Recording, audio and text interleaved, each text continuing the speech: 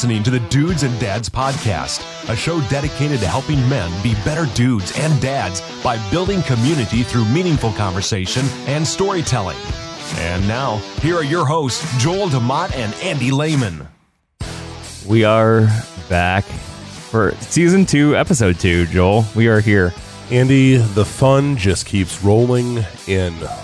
It does.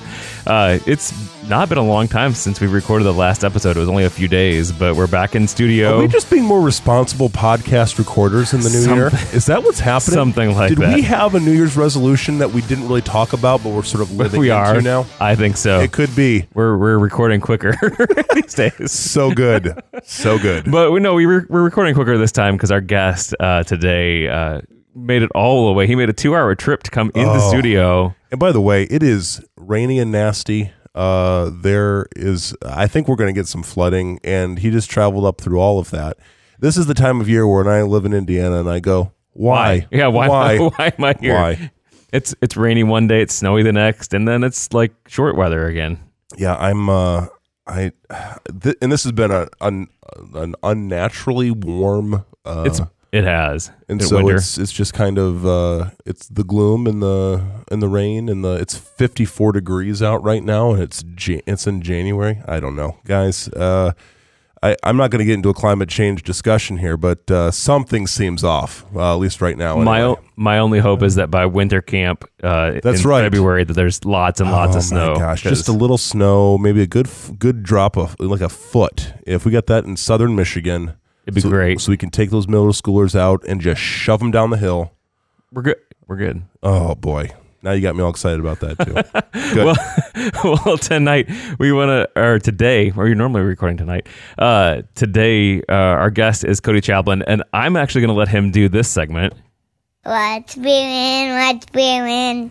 What's brewing? What's brewing? And the reason I'm going to let him do it is because he said, when we were scheduling the episode, he said, I want to come to your studio and I want to bring my coffee and brew it for you. And we said, sir, we don't know what angel you are. We don't know what the patron saint of coffee is. I'm sure someone could tell us, but it sounds like you have aligned with these forces. And so please come and bless us with your delicious brew. So Cody, welcome to the show, and thank you. Tell us what we're drinking today. Today we are drinking a light roast from a company called Copper Moon, which is locally in Lafayette, Indiana, which is where my wife and I live. And it's an Ethiopian Sedima, really light, clean, delicious. It's my favorite from the Copper Moon.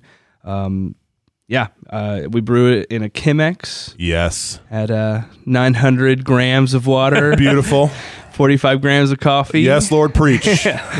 And boiling point. So, it's delicious, and it's my favorite. It's just super well balanced. I like the finish is clean. But you say a light roast. It's not what I would normally think of on a lighter roast because it does have a full body, like it has a full body of flavor to it.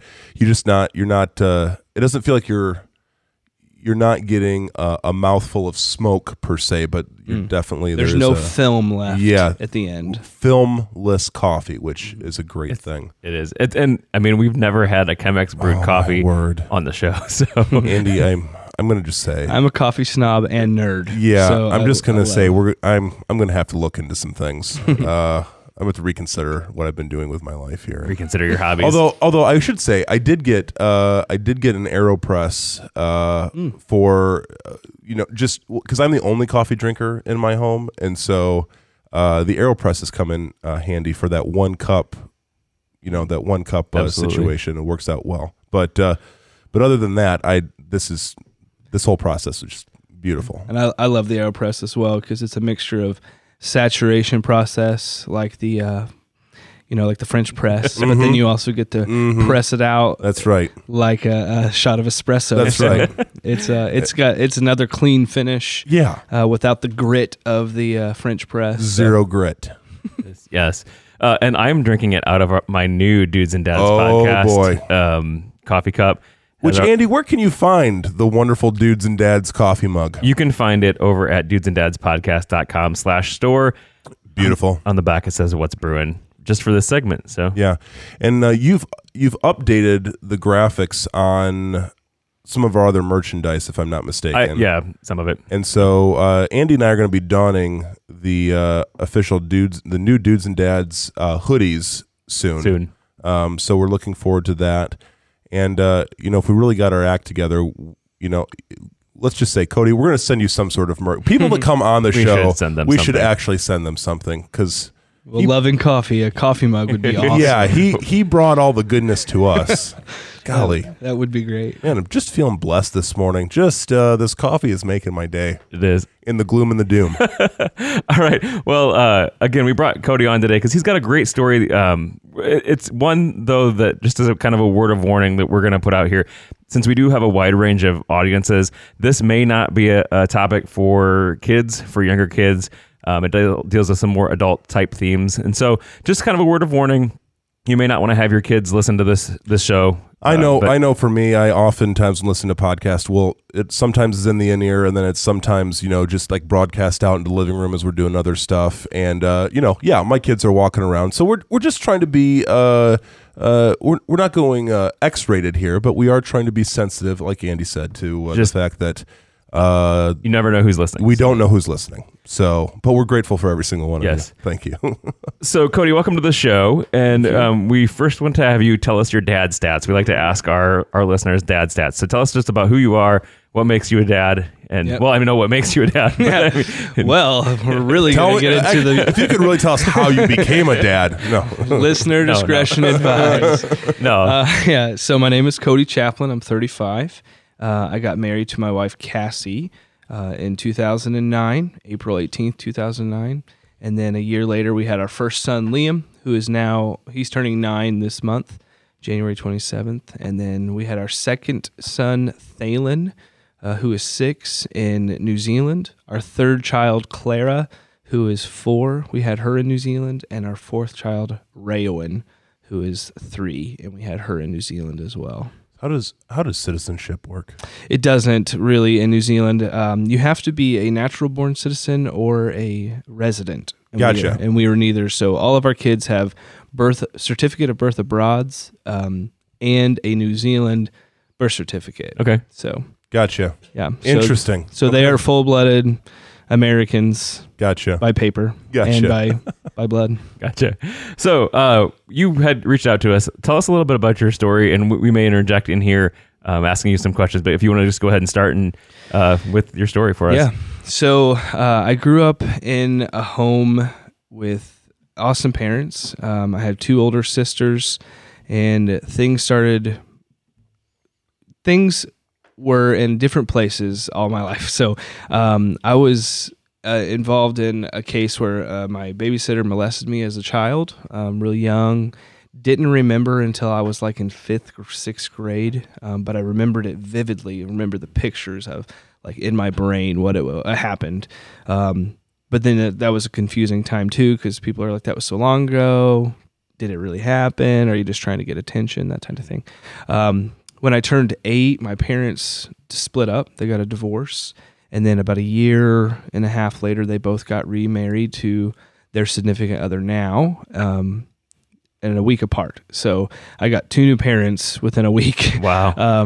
So not only was I just an angry kid because my parents were splitting up, and then I got 2 new parents. And I can tell you now that I love those step parents. Like my life would not be the same without them. So I'm very thankful for them.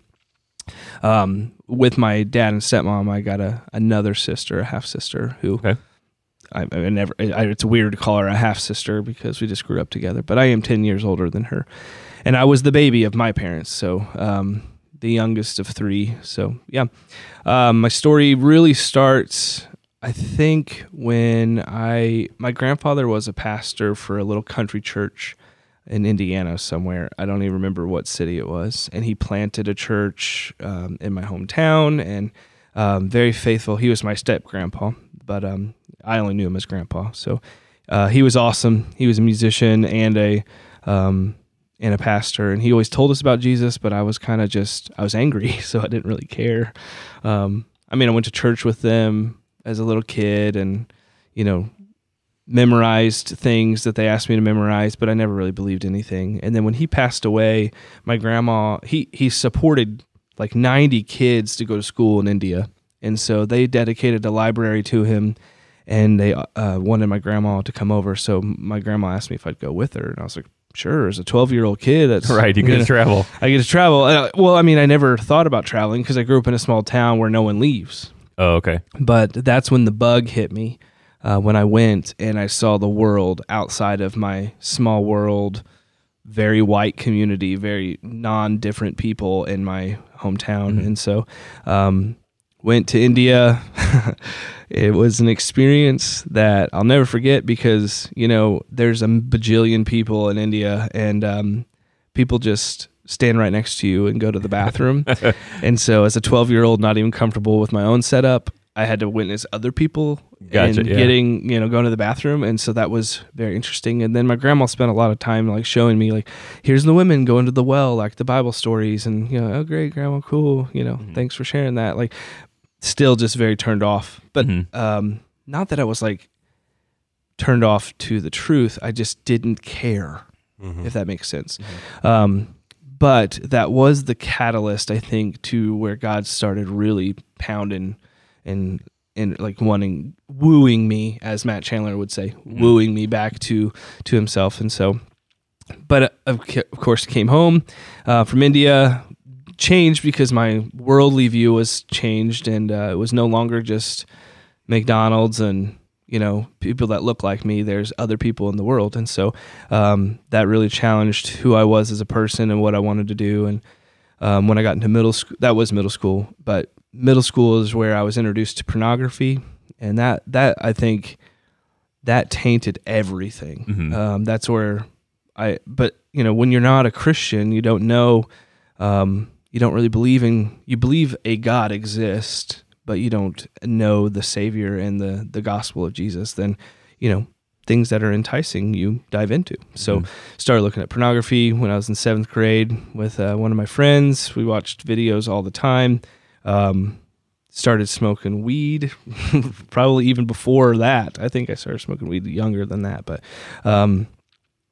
yeah, really, I didn't really get into heavy drugs. I think weed was the only thing I really did. I did acid once, but I didn't like it. I'm a black and white logical person, so like I like boundaries and I like consistency. And so when I would do anything that would create a non-consistent mind frame, I would really struggle, and I was super paranoid about everything. And so I never really liked it, but I liked doing things with people because I liked the community of it. And so I was really drawn to the community, not so much the effect of the drug. And so that was a weird time for me trying to figure that out. But and then when I was 15, I broke my leg, and I wrecked a moped, and that really slowed me down because like I've been a musician most of my life. I started playing drums when I was 10 or 11, and play like that was my God.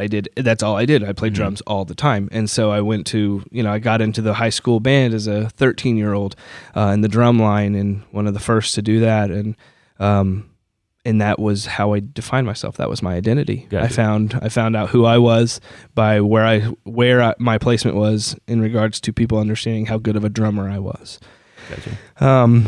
And then the drum line, there's a lot of guys in the drum line that introduced me to different types of pornography that wasn't just like the late night thing on Showtime where it was just you didn't see much, but it was the more graphic stuff. And so really dove into that hard in high school. But then it was weird. It's like right after high school, I graduated and I went to this program. Oh, hang on, I skipped a step. I need to go back.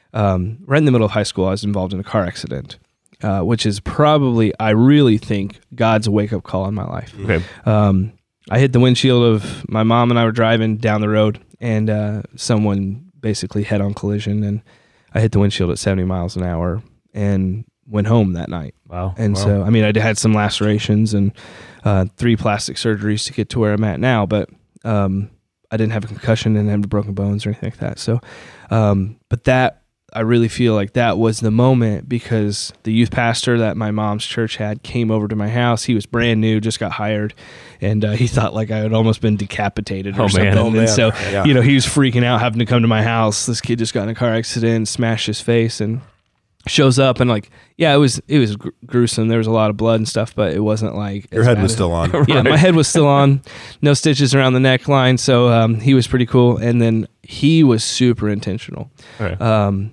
just always involved and just getting me to do things with the group. And so I started going to church then. Still didn't really believe, or at least didn't confess to believe, but I hung out with everyone. I really enjoyed it. And I liked boundaries. And so, and it was a very legalistic church. So it was easy to, oh, I'm doing right. I'm not a bad person because I'm doing these things. And so, and then he took me to like a Christian teen convention thing. And I felt like the speaker was talking about how he was in a car accident and this was God's wake up call. And I was like, oh, this You're like, is ding, ding, ding. yeah, like this is Yeah. me. And so I, went up front and said the prayer, not knowing really what that meant, but, said the prayer that I did believe that Jesus was real, and I believed in God. I feel like I've always believed in God, but Satan believes in God. That's Right. the reality. Is that that's not enough. Like you Right. have to believe in the Son. So, so I learned about Jesus, started going to church a lot more often, but it was super legalistic. So everything I did was based on legalism. I don't drink. I don't smoke anymore. I don't have sex before marriage. Blah blah blah. I don't cuss, and that made me a Christian, and that's what I thought was right. And so I started beating the crap out of people with that legalism. Gotcha. Instead of the grace and hope of Jesus, I always just beat them down. And so when I graduated high school, I was this Bible thumper in a sense.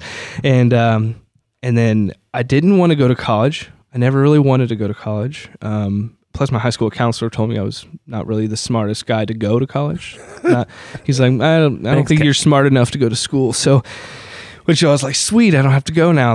My counselor told me I don't have to. So graduated college, started looking around. I was in a million different bands, punk rock bands, blah, blah, blah. And that was community. Again, I loved the community of it. And something happened where I applied to go to this. Some missionary came and talked at this church I was attending in Greenwood, Indiana. And it was with a group called YWAM. And they were in Australia, and I was like, yeah, man, this sounds exactly right up my alley. I didn't know anything about YWAM. I just knew that like I wanted to do something, and I felt the call to missions. And so I like signed up like right there, like give me the paperwork, and was ready to go down under, you know what I mean? And didn't know anything about Australia or anything. So signed up with YWAM, and but didn't end up going. My grandma came to me and said, there's this another program that just came through our church, and I really feel like God is telling me to tell you to go here. And so I was like, oh, okay, let's look into it. And I met with like the director person, and I was like, how much is it to go? And he was like, oh, it's this cost. And I had just received like one payment from my settlement for my car accident, and it was like the exact amount. Oh, I was cool. like, Yeah. okay, this is the way it's supposed to go. So I went, and which is where I met Andy's parents, Chuck and Becca Lehman. It was a program called Deeper Discipleship Training Institute. We did a couple weeks of in-class training, spiritual disciplines, very, very, very brief view of like Greek and Hebrew and intro to Old Testament, and just a lot of training. And then we went and did like 5 or 6 weeks out on the road, and we just visited different missionaries or different church plants and other things. And some really cool stories come from that. Jonathan and Jared were the other guys in this group with me, and there was 4 of the girls. And when we were going throughout America, like we ended up going to a Filipino house church in New York, and Jared's best friend from high school passed away while we were there. Oh, Oh, wow. He had a heart condition. Yeah. And Jared is he's one of my best friends now. At the time, he was really difficult because he's a lot slower pace, and I'm a very fast paced person and impatient. I'm an impatient person, and so the Lord sent me people like Jared to kind of, iron sharpens iron type of thing, and so we had to tell Jared. We we're like, your dad needs to call you. And Jared's from Massachusetts. And so Jared learns that his friend passed away, and Jared doesn't know how to deal with it well. And so like we're in the middle of this Filipino house church, and Jared just runs outside in the middle of the Bronx. It's like 8:30 at night and just screams. Just screaming like crazy, snot running down his face, sobbing his eyes out.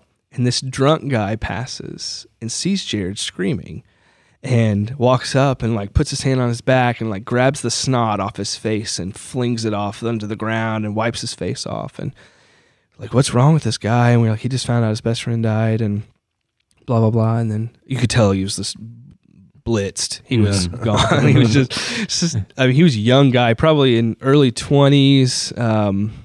I don't know where he was from, but so he started asking like, what is this place? And your dad goes, oh, it's church. You should come in and be with us. And the guy came in. Wow. And I took Jared down in the basement, like shoved his face in the pillow because he was screaming. I was like trying to keep him quiet as best I could. And this guy came in and heard the truth. And like, I don't know if it was real or not, but he heard the truth, like walked up and was like, I am screaming on the inside like that guy is screaming on the outside. And so even in like the turmoil of Jared's grief, it was a way that God used to bring him into it. And so I pray that that really planted a seed and that he came to the Lord. Yeah.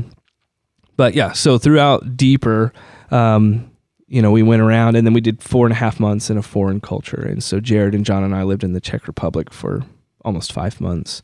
And that was very, very hard to live with 2 other guys in a country where you don't speak the language. Czech is probably the second hardest language in the world. And it took me all 5 months to learn how to say the number 4, and I still can't say it right. But Czech people are very closed off. They don't talk. You get on, the foreigners are the ones on the metros and the buses that are talking. Like Czech people don't. Yeah. But there's a code and an ethic code that's ingrained in that culture where, like, if an older woman or an older man comes in, you get up and give them your seat. If a mom's getting on with like her pram or a stroller, then you help her get it on there and you give her your seat. And like but no one says anything. They just do it. And so we're like learning Czech. I'm like holding this book and I'm saying these words, trying to learn as much as I can. It was impossible to learn, to be honest. For 5 months, I wasted my time because I don't have the mouth to say some of the words. But so I'm saying it, and this little old lady came up and she starts talking and she starts pointing and she would say it, which is huge because they don't talk. Help you. They don't like they're they used to be a communist country, and so you just keep to yourself. You mind your own business, and so that was just cool to see how God was working that way. Fast forward a little bit. While we were there in the Czech Republic, the missionary's wife was deaf, and so I started learning sign language because I've always interested in sign language. When my parents split up, I feel like I had a psychological something happened in my brain and I couldn't hear. I didn't lose my hearing. I just lost the ability to hear properly. And I don't know how to explain it any other way. Like, it's almost like tunnel vision, but with hearing. So I could hear directly outside of me, like right straight. But if you were standing in front of me or behind me, it sounded like Charlie Brown's teacher. Gotcha. So I started learning sign language and with her, and got pretty good at it, and decided, maybe I'm supposed to go into missions or into the ministry with deaf people. So I started looking at, colleges and stuff like that, because now I wanted to go to college for some reason. And I was like, well, I should go to a Christian college. That's great. And the supporting, or the Indian church that my grandpa supported, the missionaries that were there, their daughter, Shiny Law, she was at Ozark Christian College. And I knew of her. And it's the only Christian college I knew of besides KCC, which is where John went, the guy that was in my group, who left because he hated the legalism of it. Gotcha. So he had some bitterness there, and so I didn't want to go there. And so I was like, well, maybe I'll apply for OCC, and signed up and got accepted because I had a pulse, and they accept anyone basically. So I went to OCC, did a 2-year stint there, learning sign language. Very involved in the deaf community, but that is where pornography stepped back in and heavily. My first semester, I was a very emo kid, I had I have bright blonde hair, and I had this like black streak, almost like a reverse skunk. Gotcha. And I was in an emo band and screaming for an emo band, and it was emo. Yeah, the long bangs, you flip over, and Justin Bieber flip, and I was alone. I didn't really have real community. My roommate and I were really, really close friends, but not like surface. It was very surface. Gotcha. And so, the dorm parent of OCC, the dorm I was in, was not a very kind person. He wanted us to call him Dad with his last name, and I'm not going to say it because I don't want to defame him or anything like that. But I was like, "You're not my dad. I'll never call you that." Like, right? Because I'm a black and white logic person, and you're not my dad. Yeah, and you're not my dad. It's a little weird. So it's a little weird. It's so, Mr. You. Yeah. I will call you Mr. and that's enough. But he had this like speech the first night of like Gang of America. Men are piercing their ears and dyeing their hair and painting their fingernails, and like I'm sitting there with all of the above. Yeah. And so I was really confused and not really offended, but just kind of like that's rude, Right, like yeah. that. Who are you to say this to Right. me? Like, Yeah.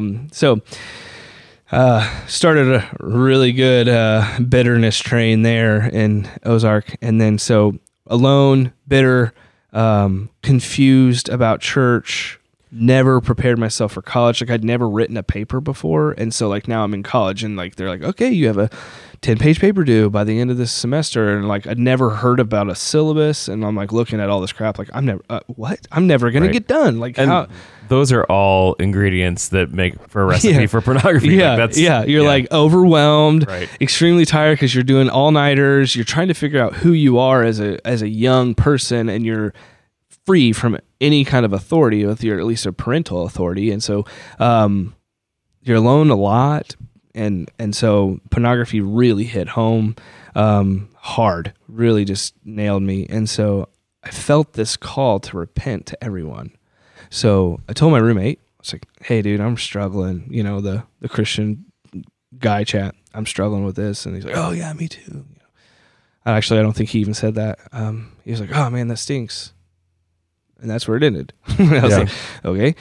So we had like these dorm meetings, like little dorm devos. And we had the floor one there was 3 floors on mine. And so I told all them, hey guys, I need to confess, like I'm struggling really difficult, like in this deep hole with pornography. I need some help.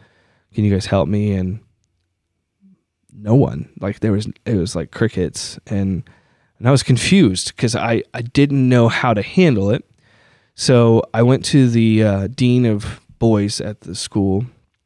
Actually, no, I went to a couple professors first, and I was like, hey, I need some help. I don't know how to deal with this.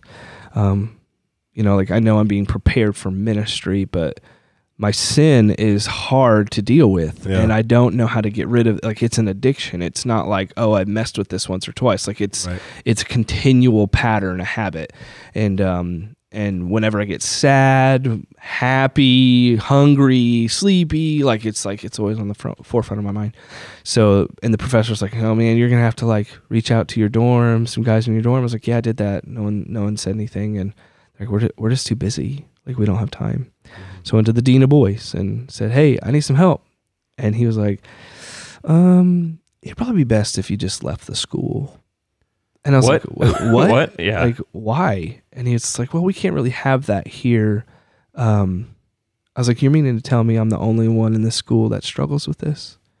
I find that hard to believe. Like I know I wasn't a believer the beginning part of my life, but I know that I'm not the only one with internet access, right? By myself. So like, tell me that I'm the only one here that struggles with this, or like, how are you preparing people at this school to deal with people in their church later on in life that deal with this? Because I feel like it's going to get more and more. Newsflash: lots of people struggle with it. Right? Yeah. So the stats are out. That's not right. So needless to say, I was angry.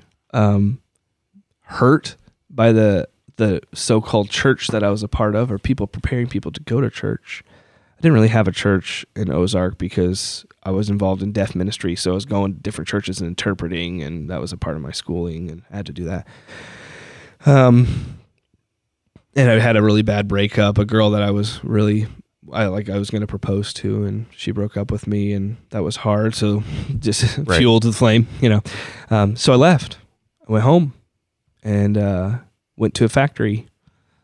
Second and third shift, more alone time. Right. Just really piling on the layers of isolation and sadness and loneliness. And I thrive in community, and I just couldn't find it. So I went back to my hometown, which I left because I felt like it was very narrow-minded and didn't have a lot of eclectic views on other people. Mm-hmm. And now it's grown since I've been gone. I can tell that there's definitely different cultures and different people there. But so I went back and didn't find help. It was really hard. I just continued to struggle. And it really became a point where I was just floundering, and I finally just kind of gave up, stopped trying to ask for help, because I never got it. Right. And so I was like, why do I ask for help? Like, why do I keep doing the same thing over and over again, asking for help, no one helps, and I'm still alone. So like, what's the point of asking anymore? Mm-hmm. But then it stopped.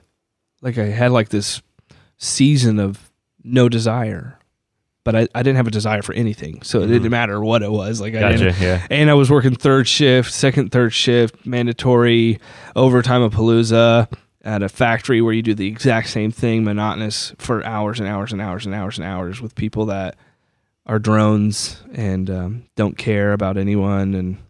And so I got really into a dark place. Like this company I was working for, I literally told a woman to never speak to me ever again because I couldn't stand the sound of her voice. I was in a bad place. And then John from Deeper, that program I did right after high school, called me and was like, you don't sound right. He knew me well enough to know that even on the phone, I didn't sound right. And so he goes, I want you to come down to Louisville and spend the weekend. I was like, okay. So your parents were down there Andy's parents were down there running this, like, I don't remember what it was called when they were down there.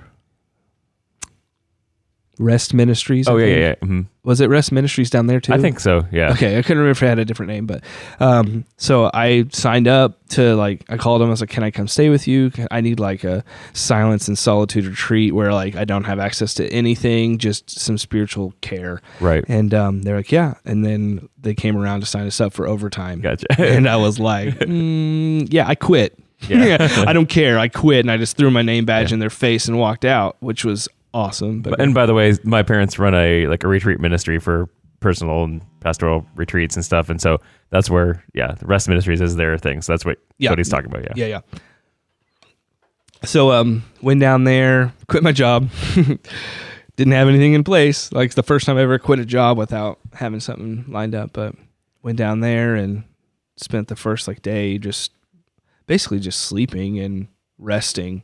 But not speaking. And then John showed up the next day and brought his guitar, and we sang, and Jonathan kind of taught me how to play guitar and sing, and just had a really good time. And then decided that I needed to move down there. Jonathan got me a job, moved to Louisville, and then went to Sojourn Community Church and got involved with Cassie at a community group.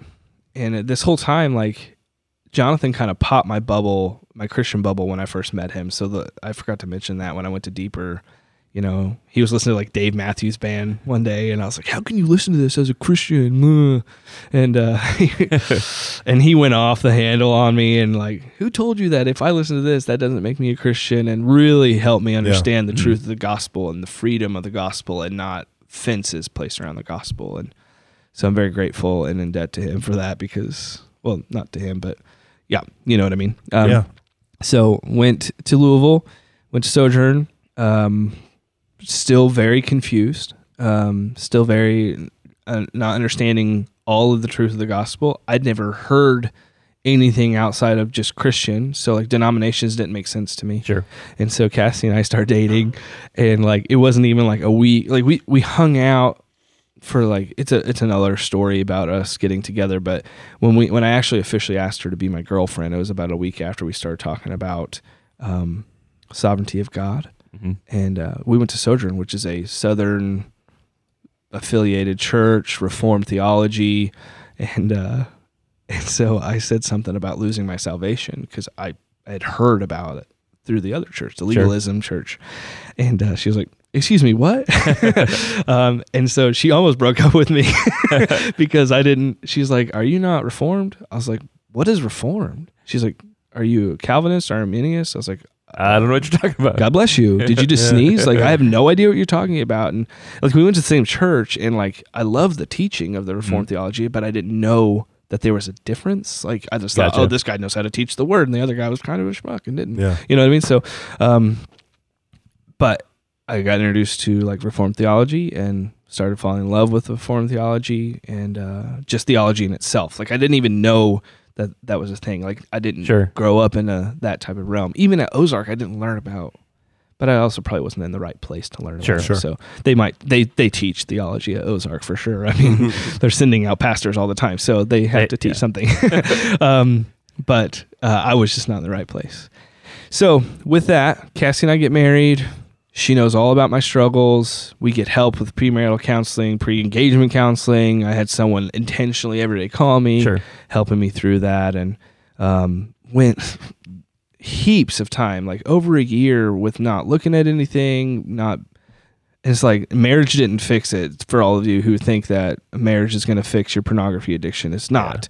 The reality is your heart wants what it wants, and if you don't fill your cup with the right thing, then eventually you're going to have the storm that God talks about in I think it's Matthew. I don't remember exactly where it's at, but that storm that's coming. And if your house isn't built on the rock or if it's built on the sand, mine was still on sandy surfaces. And so when the storm came, which wasn't like this huge, like negative thing, just something took a hold and I got into it again. Gotcha. And then I had to confess to my wife, which that was great. Let me just tell you how that was terrible. Because in comparison, I mean, so Matthew 7, by the way, just give that. It's interesting to say that because I just gave a staff devotional the other day on that, and it was the whole point was we're talking about Jesus does not say if the storm comes, right? It's when, but when, right? But when, and so there is a sense of being grounded and prepared for when that comes. But I just have to imagine that you've already taken these steps previously to address this issue in community with other men. Mm-hmm. And now the shift, I'm just going to say the conversation with wife has got to be even 10 times harder. 1,000. Yeah. The issue is that, or actually the grace that happened was that during our dating season, I told her, I was like, here's your chance to get out. Right. Yeah, hey, here's my deepest, darkest secret. Right. If I'm going to marry you, you better know this. And but it doesn't make it any easier, though, when you have to say, I failed at this again. Yeah. So like at that time when I told her, I was pre-engagement counseling and like I was finding victory and it wasn't a struggle. And then all of a sudden I had to come to her and tell her again, like, hey, I gave in. And something that I haven't shared yet was that during my life with my dad my dad's a phenomenal father, just a good dude. He works hard, great example of what it takes to be a leader, or at least a leader in financially providing and taking care of his home. But he wanted to be my buddy. Mm-hmm. And I think that's played into some things in my life where like I have my addiction to pornography is also partnered with an addiction to same-sex attraction with older men like my dad's age. And I want to make it very clear, like I never want to have sex with my dad, but when I struggled, it was always with feeling like I wanted to make a connection. And so that connection was really something that I desired with older men, and it wasn't even ever a sexual thing. Even now, like today, like I desire to have wisdom shared with me and life guidance. Right. And that's better than surface level. Yeah. And I even told my dad recently, like, Dad, like, can we have a relationship that's past surface. Like, I want to know what you struggled with when you were growing up. Yeah. Like, what things did you hate, things that you loved, things that hurt your feelings? Like, I don't know these things about you. Like, you were a great dad. You provided for us. We always had good food, like a welcoming home, even through the divorce.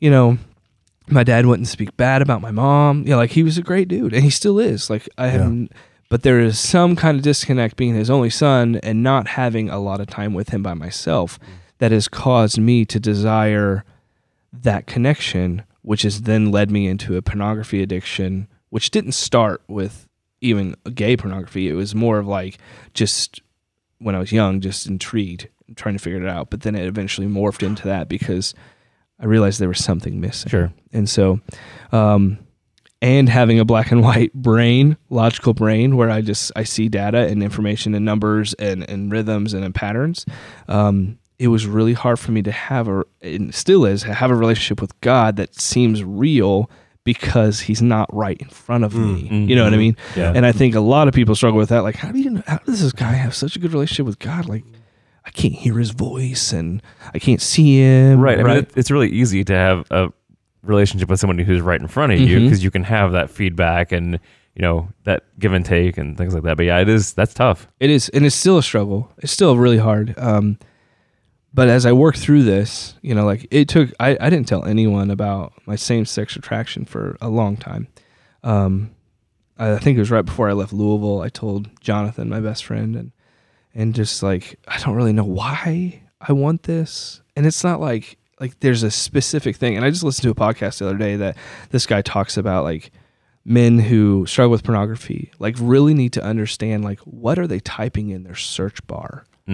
Because not that they want you to go search it, but like, there's something that's deeply rooted in the words you use to specifically look up something. And so, like, that's something that hit home to me. Like, what is it about that specific age group? And I don't know. So still trying to figure that out. I don't have answers for you guys. So, but I went through, when we moved, I guess a big portion of our life that I haven't mentioned yet is our time in New Zealand. We went to New Zealand as missionaries. I was a worship pastor, and I learned how to preach, which was freaking awesome. I love it. Didn't know I wanted to even learn how to do that.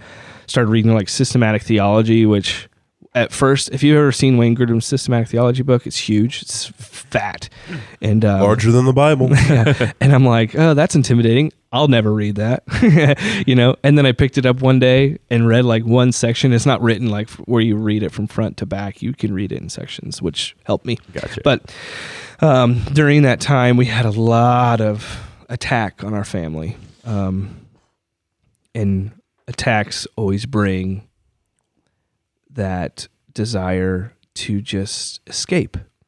And so during our time in New Zealand, Cassie, when we moved there, she was 28 weeks pregnant with our second son. And we had to have an emergency C-section because our second son had the cord wrapped around his neck 3 times. And when her water broke, it like noosed him. And so emergency C-section, never, we always had these plans of like natural birth, blah, blah, blah, and don't cut the umbilical cord for like 30 minutes, all these things that you read about. And it was like life or death, like we got to get him out. And so they cut her open and get him out, and he's as blue as a ballpoint pen. And then we learned later that like he failed his APGAR, like he was not breathing. Yeah. But we didn't learn that till much later. So a week after he was born, we're at home, and then Cassie like just almost looked like she was getting ready to pass out. She's holding Thalen, and she just like laid her head back. She was like, "I need you to take the baby." I was like, "Okay," and I put him down on the floor on this like blanket, and I'm looking at her. I was like, "What's wrong?" She's like, "Something's wrong with my heart," and I was like what? And she's like, "It's beating so fast. I feel like my cell phone's vibrating in my chest." And so like I tried to take her pulse, and it was just like flying. It was just beating so fast, like a drum roll. So I call the emergency to, like 911, and told them to come to our house. And I literally thought I was going to watch her die in front of me. Like she was blacking out, not doing well. And Liam's sitting there going, "Is mommy going to die? Is mommy going to die?" And That's terrible as a dad to have to. And you can't do anything. You're literally just sitting there like, hey, well, let's just sit here and I love you. And then I'm like, what am I going to do? Like all these things just like flood your head. Yep. They get there and they like break an ice pack, put it on her neck, and all of a sudden her heart just goes back into rhythm. But then they go to the hospital. We were there all day and they're running tests and they're like, well, we think you passed a blood clot through your heart and lived. Wow. Jeez. So that was a little bit traumatic. Oh boy. Needless to say, a little bit traumatic. So when we got pregnant the third time, I went into complete panic because like we've always decided that we were going to just let the Lord handle how many kids he wanted us to have. We weren't going to put like, oh, we want 2 and we're done, that kind of thing. Just let the Lord handle it. And so we got pregnant again, and Clara was, we got pregnant with Clara, and I went into freak out mode thinking, well, what's going to happen to you this time? Yeah. Am I going to lose you, or Yep. am I going to lose are we going to lose the baby? And then at 20 weeks, we found out that Clara had a cleft lip. And like I was holding Thalen and trying to hold on to Liam running around, and I'm watching the ultrasound and I see like they go right over her face, and I see this big gaping hole, and I'm like, is that a cleft? Like I'd read about them before, but I didn't know much about them. And of course the like person, the ultrasound tech was like, oh, well, I'll have to send it over to the other people. They can't say anything, they're not allowed to say anything. Right. But like you could clearly see that there was this big hole. And so that was like, it took the wind out of my sails. Like not only am I scared for my wife, now my daughter's going to have, like you just don't know. Right. You don't know what to expect with the cleft. Well, and we share that in similar because we had we had a baby pass in stillbirth, and then our next one after that, same thing. Like 6 months after we had ours, right? And so then our youngest Hattie had a cleft lip and palate too. So it was like I remember that day too. You're scared already because the pregnancy. You don't know if everything's gonna be okay in the pregnancy. Yeah, and then you find this out, and you're like, yeah. And then they're trying to tell us there was all these other like they wanted to do one of those things where like they shove a needle in and take cells out. Yeah. I don't know what it's called, but there's it's a dangerous procedure, and they think there was other issues going on, and so I'm scared to death, not knowing what to expect. Then you read everything on the internet, which is the worst way to go, because you read all the horror. People don't read it. And so we're like, oh, she's gonna come out, she's not gonna be able to breathe, she's not gonna be able to eat, she's not gonna be able to do this and this. She might be deaf, she might be. And then then I'm like, okay, then maybe this is why I learned sign language a long time ago, because I'm going to have a deaf baby. So my brain starts playing all these things, and Claire's born. She's normal size, but she has a cleft, and it was a lip and palate, but it was a unilateral, which means just the one side, and it was connected still inside, just not fully. Gotcha. And so there's babies that are born with like no roof of their mouth and completely no lip in between the two cleft sides. And so we were very fortunate, but Claire did not eat well. And so we had like this Frankenstein bottle that we made from like a Dr. Brown's and I don't remember, Pigeon, and like there's all these bottles that you can get for like babies that struggle to eat to help them not take in a lot of air, all these things. Right, yep. Not taking a lot of air, and because they get really bad upset stomachs because the cleft, it makes it hard for him to eat. Claire would not eat, and we literally just had to squeeze the bottle down her throat. Cassie was the only person on planet Earth that could get her to finish a bottle, and Cassie willed her to live for the first year. And so through that first year, Clara had her first surgery for her lip, and it's weird when you put your kid down for a surgery. Absolutely. And it does something to you. Yeah. It really does something. So right before Clara was born, I forgot to mention this, Liam looks up at us and says, my throat hurts. And like I look down and like I see this ball. Like, did you swallow a bouncy ball or something? And I'm like feeling it squishy, and socialized medicine has its perks, but it also has its downfalls. And so we get Liam in. We think it's a thyroglossal cyst. Okay, we'll get you in the system. 6 months later, it's getting bigger. Yep. Haven't heard anything. So we call the doctor, and they're like, oh, he's not even on the schedule. And we're like, what? Like, he needs to be on the schedule. Like, and so they move us to the Wellington Hospital in New Zealand, which is the big hospital. And we go that next week and see the doctor. And he's like, okay, we need you guys to come back in 4 weeks. We'll get this thing removed. And we're like, we're having a baby in 4 weeks. Scheduled C-section, like it's gonna happen. It's gonna happen. Yeah. Like, it's not like, oh, we might have a baby in 2 weeks, but no, it's like we know exactly the date. And so we Liam had to go in for surgery 2 weeks before. Like the day we went and saw the doctor, the next day it blew up. Like it was probably the size of like I don't know, a good sized bouncy ball. But then the next day it blew up to the size of like an oversized golf ball. Oh wow. It was huge. And it'd been in there for now 7 months. Okay. So Jeez. I send pictures to him. I was like, something's got to change. We got to get this in. So he calls and he's like, someone canceled. Can you come in tomorrow? We're like, yeah. He's like, don't feed him after midnight, that whole spiel.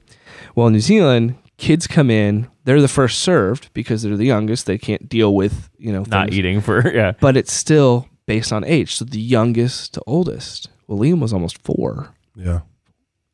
Was he 4? I think he was 4. So he was one of the oldest. So like he hadn't eaten since midnight. We get there at 6:30 in the morning, and then it's almost 2:30 now. And like we've been sitting in the same room all day with like books, and like he's been such a good, like he was so good, and like he didn't talk, like he was just chill. Like I was like, did you guys drug him or something? Yeah, right. Like, but he was so good, just sat there, and then when he went back, we had to hold him, and then they put him under in our arms, and I was like, I feel like I just watched him die. Like it literally felt like I just watched him die because he just went limp, and that was not good to be a part of that situation. And then they said it's be about 2 or 3 hour surgery. Okay, 20 minutes later they come out, and I'm like, what's wrong? Yeah, what's wrong? right. And Yeah. like they're like, well, it's so big that we had to clean it and remove all the junk out, and we'll have to come back to do the follow up in about 2 weeks. So like they cleaned it out and they shoved all this gauze on the inside Oh, of boy. it. It was disgusting. Oh, yeah. So when we go to the like waiting or the recovery room, there's something about recovery rooms that I don't know if it's the smell or what, but like I get really weak, like lightheaded. Yeah. And I'm a pale person as it is. So like I walk in and they're like, are you okay? I'm like, I'm just pale. But I was like, but I don't feel good. So I'm just going to sit down on the ground right here. And I was like, can I have some water? And like there was just something. And then they like took the Oh. So I'm not a medical person. Cassie loves it. But so that happened. Then we went back. He had such a big thyroglossal cyst that it rubbed a hole in his pharynx. Oh. So to fix his pharynx and his vocal cords and stuff like that, and it was awful. Then Claire's born with the cleft lip. Cassie's willing her to live. Thalen at that time, our second, had such a respiratory issue that we thought he had cystic fibrosis. So we're just getting attacked left and Yeah. right. I mean, it's just left and right. Then we get pregnant again. And I was like, Lord, please let this be it, because I'm going to lose my mind. Like, I'm Yeah. going to lose it. And then they said that there's something wrong with our fourth, that there was some kind of cyst in her brain, and she had bowel loops that were backwards, and she wasn't going to make it past a certain time. And oh gosh, it was rough. And then we decided to come, like, for us to get back, we had to come back because our financial support was falling out and falling off. And then for us to apply for residency was like $8,000 for us to apply. Wow. But it was a big maybe because of Clara's continual care. Gotcha. And so we were like, let's just go home. She needs better care. And plus the speech therapy in New Zealand, that system is completely broken.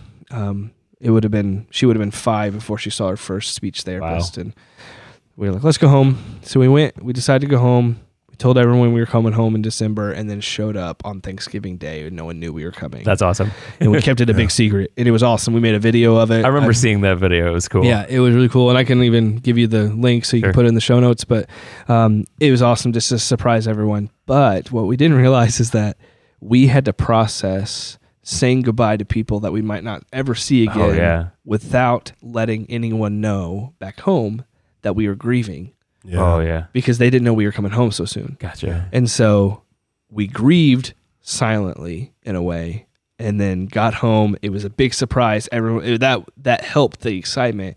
But then once that excitement went away, the grieving happened again. Gotcha. And all the follow-up of the PTSD that we got from being in New Zealand and all the attacks on our kids, and I struggled to find a job, and then we're home all the time. We're living with Cassie's mom, which I'm so thankful for her abilities to take us in, but things started coming back in, and I dove deep, and I was not in a good place. I got a job working in Lafayette, and I was in a deep place, and then I finally told Cassie's like, something's not right with you.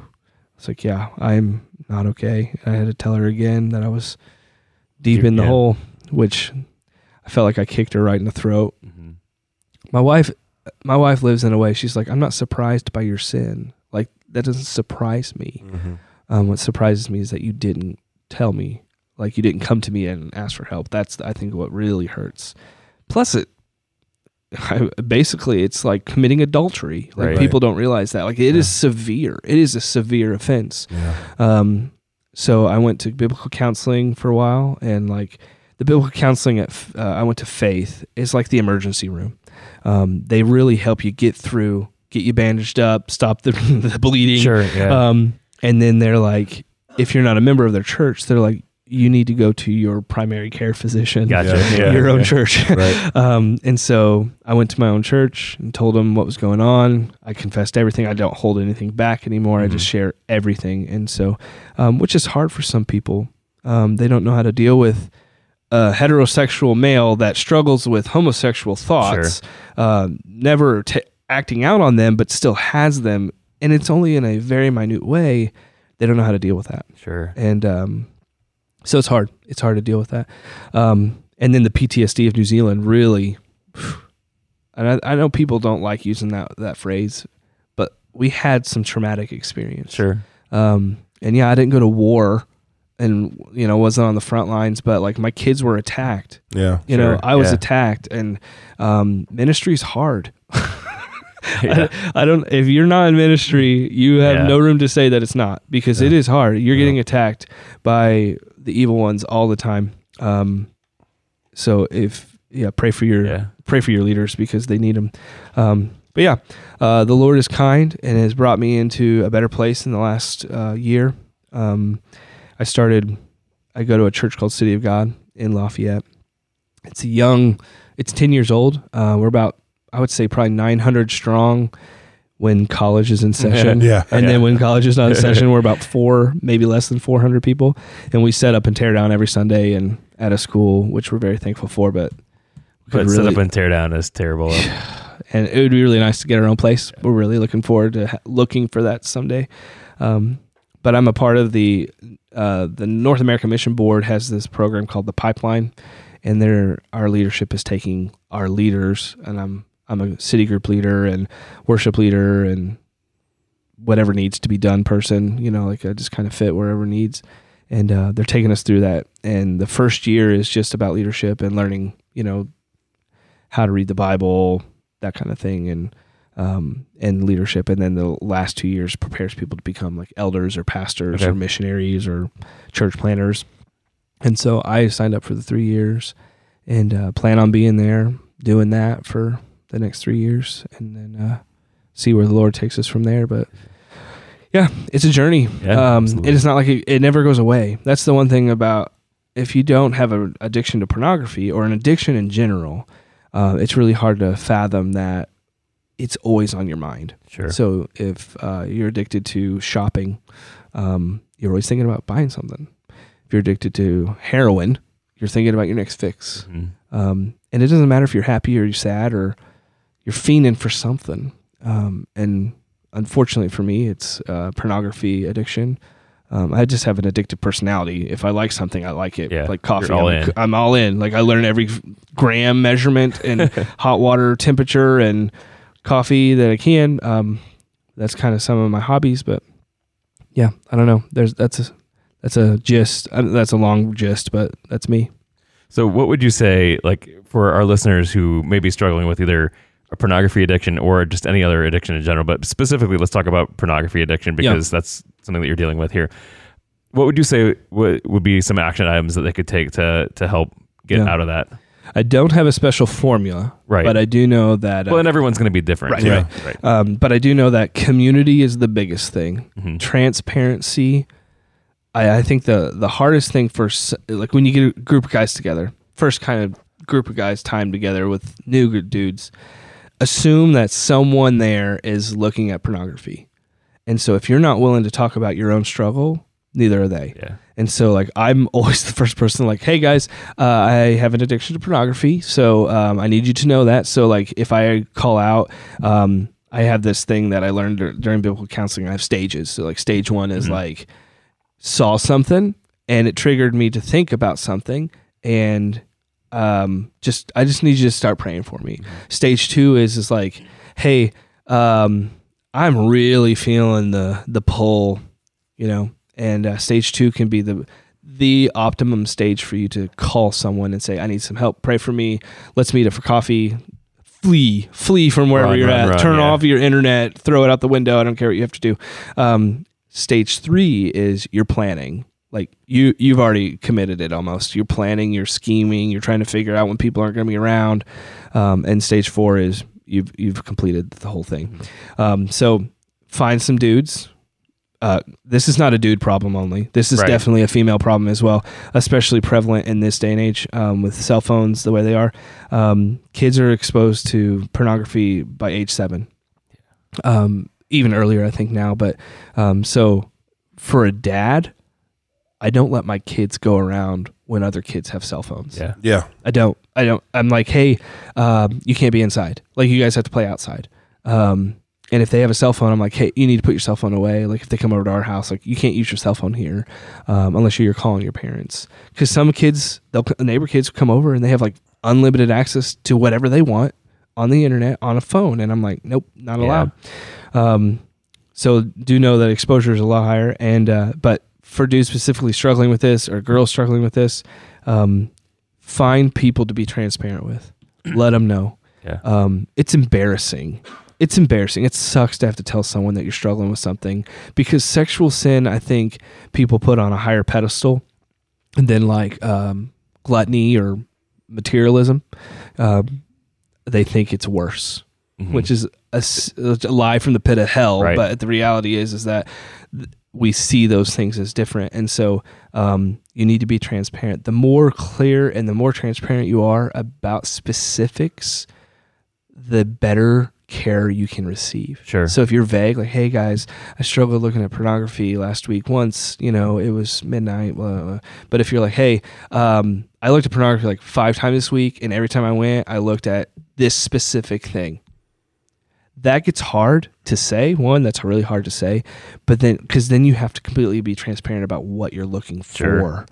And if you have guys mature enough in your group that can help walk through it, then you have a chance of getting some actual help, present help in front of you. The Lord and the Holy Spirit do things. They definitely work to help you through that. But I definitely think that God sends people into your life to help you for specific reasons.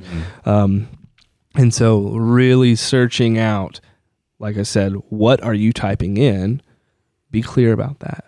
I don't think it's always best to have your wife or your spouse as your accountability partner. Not that they shouldn't know, but to hold you accountable. To hold you accountable, to talk about on a regular basis. I think it really is better to have someone that is of the same sex, first of all, that will help you through it. Because there's a point where they're going to say, you need to tell your wife. If it's to the point where you're not changing, you're not repenting, and you're not getting out of it, then you need to bring your wife, and they're going to tell you. They should tell you. Your wife needs to get involved, because that makes it real. Yeah, that makes it hard. And dudes that don't have wives, that young guys that listen to this podcast, find older men, find guys that are married, that you can confide in. Because I think, what was that Dustin guy? Dustin Carr talked about, like, these kids are trying to confide in someone their same age. Do you remember that? And it was like they're psychologically in the same place, and they're like, how are you going to give wisdom when you are in the same area? So, like, find older people, guys that are going to be able to give you wisdom. And it doesn't have to be a pastor. Like, it can be someone in your church. It can be someone that you see, you can ask and just say, hey, I need someone. You're the closest person I know. Can you be my wall? Yeah. That was the other thing we talked about in Yeah. that podcast, the wall thing. Like, can you be that person for me that I can call at 3:00 in the morning when I'm struggling? Right. I just went to college, like young college guys go to college. They have freedom to do whatever they want. They need it. Yeah. Guys that are going to college that leave this church or leave a church that you're a part of, you need to be in contact with them. Yeah. Because they're going to go into a world where they don't want to call their parents and say, hey, Right. I'm I'm struggling with this. Well, like, and where certain behaviors will be maybe even celebrated or Surreal. condoned, and that's the other thing that I think about. I think so often. So, Andy and I, we have the constant conversation on show, off show, all of that.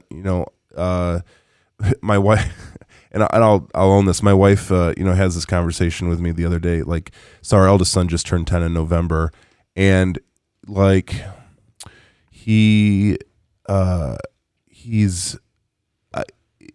like not 5 anymore, and you just wake up one day and you realize like he's the age of the first time, he's the same age the first time that I encountered, like, hey, friend found the magazine in the parking lot, and oh, hey, and on top of that, the other thing, I'm not trying to disparage after school transportation, but the bus ride home is like the den of iniquity because we've got, and this is, Jackie and I talk about this all the time. My son being in 4th grade, there are 5th graders with cell phones on the bus that can have access to what they want. And I'm just like, that is like the prevailing thought. I'm not trying to be fearful or like live in this like paranoia, but like, I know boys. Yeah. And it's I know our responsibility. Yeah. It's and like, it's and that's the thing. So when like my kids are asking like, when do I get a cell phone or whatever, like we always have these conversations, and I'm just like, I'm really trying to weigh, risk reward in all of this. But like, I wonder from your perspective, it's like, even as you're raising, so you've got a son who's 9, coming into this, and you're like, they're not little anymore, and I know the first age of exposure to these sort of things is knocking on the door. Yeah. How have you guys, like, because my guess would be that you have had like, we need a game plan, and I am like sure as heck going to do everything that I can do within my power. There's a ton of other variables out there, and this is where we have to like entrust our children to God ultimately, because I can't be with them every Right. I can't be with them every second. I can't screen every single friend. I'd like to, but for real. But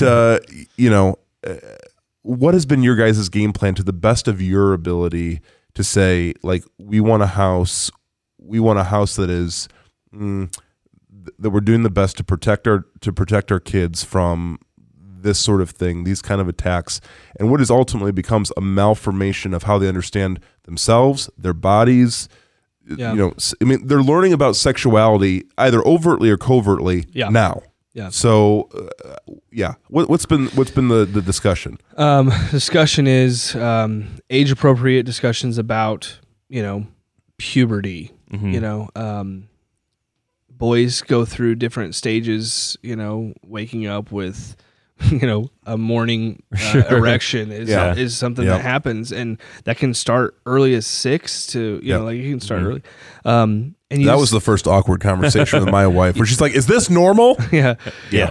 And like you literally, like we don't sugarcoat things. Right. This is how we do it. Some other parents don't like it, but we never call private parts anything but what their actual names are. Yep.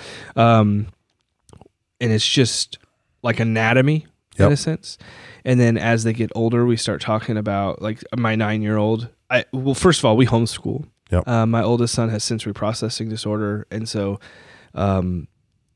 we didn't want to send our kids to public school because we feel like they would just be eaten alive. Sure. And so, especially where we're at, so we decided to homeschool. So that puts a level of protection. And then we also put strict boundaries. Like, we don't do sleepovers. Mm-hmm. I remember when I was a kid, I went to my friend's house and slept over, but that's when I got into things. Right. And so we don't have sleepovers. We don't let people come and sleep over at our house. It's just too dangerous. You know what I mean? I just, so we, our kids sleep in the same room. No one has a cell phone. Cassie and I have a cell phone, but cell phones are going to be something that they will get when they get a car. And they have to pay for it themselves, so they can be in contact with us whenever they leave and stuff like that. And I think by the time my kids start driving, there's going to be things in cars which will shut off cell phones. You know what I mean? Yeah. Like, you can use a GPS and that's it. Like, you can't even play music on them. I'm hoping. Maybe that's what I need to design. But yeah, I think that the level of protection is like, I just gave Liam access to the computer. Like his own personal account on our Mac, and he can sign in, and all he can use is like the notepad. And I write sentences on it, and I'm like, copy that, figure it, because I want him to learn how to type. Right. And he loves coding. He did a coding 4-H thing, and he loves it. Like, I really think he's gonna, like, that's just how his brain's formatted. But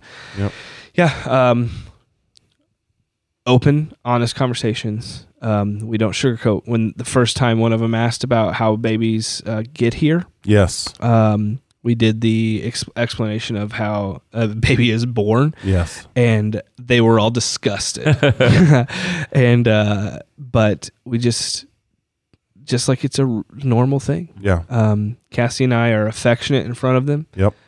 We both believe that my role is to teach my daughters what to look for in a husband, and teach my sons how to be a husband. And then Cassie's role is to teach our sons what to look for in a wife, and to teach our daughters how to be a wife, or how to be a, significant other. So that's the stance we take. We're not perfect at it. We have 4 kids, and there's days we're like, it's 6 o'clock, go to bed. We need you to go upstairs and get away. Cause there's 4 of them. We get ganged up on a lot. But no, like, our kids are, we want to protect them as much as we can, but there is a time, they go to cousin's house. Cousins have cell phones. I think that family is where it starts, usually with cousins, to be honest, especially in like our group that's homeschooled and blah blah blah. I think that's where they'll get exposure, because not everyone's homeschooled. Our 7-year-old or 8, I think he just turned 9. Our 9-year-old neighbor, he goes to the public school, and I hear them talking. Like, I know. Kids forget that you're there. And they say things, and you're like, watch out for that one. And like, they're online gaming and stuff like that. And I know, there's just a lot of stuff. So, and people think we're really strict, but like, they'll ask, like, they'll try to hand my kid a phone to play a game. I'm like, no. Like, I don't want my kids to play with the phone.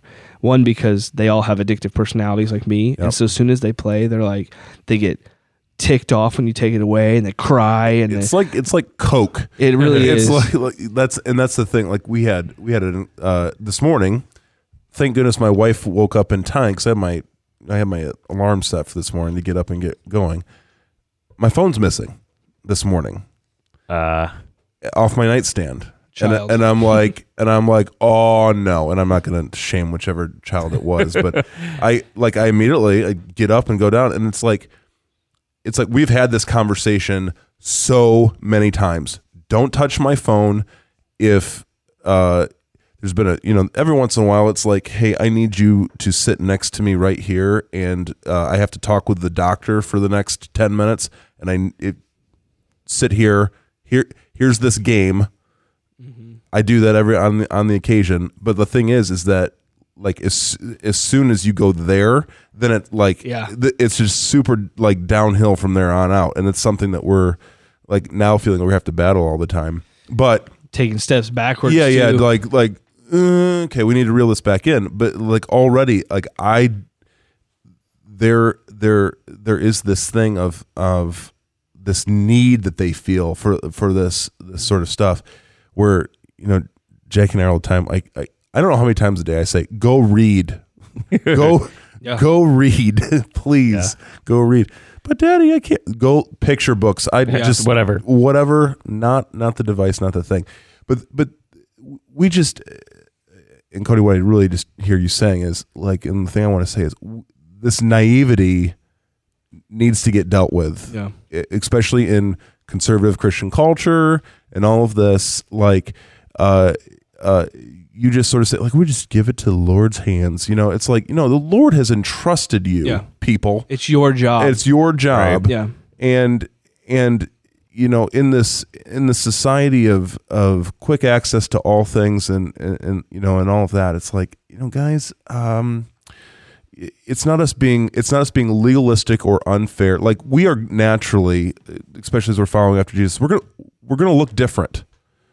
And looking different right now in the 21st century in 2020, I think has something to do with engagement with technology, how we're thinking about these boundaries and things like that.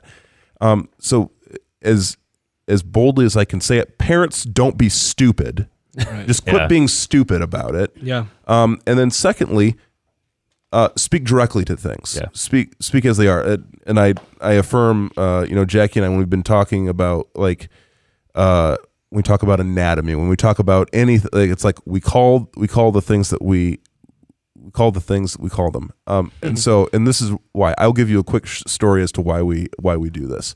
So we have people we know. One family refers to boys' private parts as his beeper. Right? I know. Odd thing to call it, right? In the other family, these families know each other, the beeper is the nose. Okay? So now we've set up for perfect confusion already. Right. So family 1 goes over to family 2's house. Family 2 says, "I'm going to get your beeper." And this family 1's child is horrified. Like, is terrified, whatever. And it's like, you know what? We could have just called it the thing it's supposed to be called. And, and that's the like trying to cutesy it up or whatever. Yeah.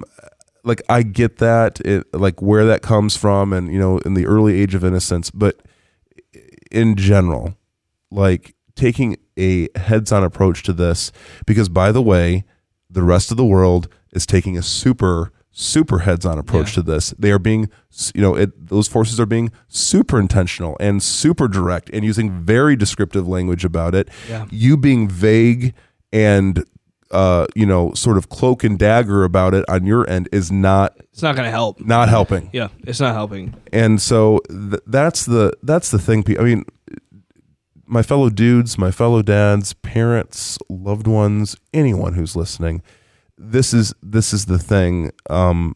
This is why Andy and I. This is why everyone around this table. I think some of the conclusions that we have come to is we try, and it's awkward sometimes, but to be as direct as we can. Yeah. And to say things the way they are. And sometimes maybe you need help. Now, and I don't know if you guys have used, like, right now I got a few books, like talking to your children, Christian perspective on talking to your children about these things and then approaching it from an age-based thing. So like when they're this old, this is the conversation. They're this old, this is the conversation. Is there many resources that you guys have found helpful or? No. No. I mean, my wife is a researcher like crazy. She stays up. She sleeps like maybe 3 hours a night because she's just a night owl. That she doesn't need a lot of sleep. So she'll read and read and read. And I mean, she has a master's in theology. Yeah. Master's of divinity. Whatever that means. But, yes. She's real smart. I know that. And so we don't use a specific book. Mm-hmm. We just talk about reality. We just talk like it's real. Right. Because it is. And we're strict. We're really strict about our kids having access to anything. Yep. And parents today have way better chances of putting blocks on things. Even on your smart TV, you can say this TV can't run any of these things after 9 o'clock at night. Mm-hmm. Because the reality is kids are sneaky. Yes. My youngest daughter is a ninja. Like, she can get anywhere. I really think that she's going to be an assassin someday because she's so stealthy. But, like I can, the account I set up on the iMac cannot be used after 8 o'clock until 7 o'clock in the morning. Mm-hmm. Yep. So Liam knows the password. I know the password too. He Yep. doesn't know how to change the password, but he can't change the password. Cell phones, there's so many restrictions you can put on it. Like Yep. literally there's programs on the cell phones like Covenant Eyes or Triple X Church or, all kinds of things that you Yep. can use. The thing I think that parents sometimes struggle with that I've heard is that they believe their kid's a good kid. Yeah. Mhm. And the reality is that we are all sinners and suck, and we choose sin more than we choose right. And so don't believe that your kid's going to always choose the right thing. Yeah. Now, you can instill some really good things into them so when it's presented, they can go, guys, this isn't right. We shouldn't do this. And then they'll come to you and they'll tell you like, hey, this is something happened. Just wanted to let you know. And like, I did look, but I didn't feel right. Yeah. I didn't feel right looking. I think that I don't know what that is. I don't know how to make that happen, but I've heard of stories of that happening. Because parents talk about how scary, how these things can happen. And so, and our kids they're just different. Our kids are everyone's kids are different. And we all love our children. We want the best for our children. Yep. And so your way of parenting, my way of parenting is for the best for our kids. We want the best. So yeah. Well, we want to thank you for being on the show today. Yeah, man. It's been an amazing show. We appreciate you coming here and driving all the way here and making thanks. us coffee and being on the show. Yeah. But we are not going to let you go without. Now it's time for the Dudes and Dads Pop Quiz. Yes. So those who have never heard, Yes. the pop quiz is when we ask Cody questions that he doesn't know we're going to ask him just right off the top of our head, just random ones. So Beautiful. 5 or so questions. So Yes. Joel, go ahead. All right. Cody, favorite emo band? Dashboard Confessional. Excellent answer. That's a good one. All right. I should have thought of some questions first. This is bad. I'm going to go with the traditional, outside of coffee, what is your favorite drink? Coke or Pepsi? Or neither. It can be neither. Diet Dr. Pepper. Okay. All right. It tastes more like regular Dr. Pepper. Favorite hobby? I love playing music. Yes. So I also like to work on my own car. I'm not a mechanic, but I like to try to figure things out. God Yes. bless you. Where was the first place that you and Cassie went on a date? The name of the place, I don't remember, but it was like a Mediterranean place with like pita and hummus and stuff like that. It's in Louisville. Gotcha. Okay. Let's see. Favorite love song?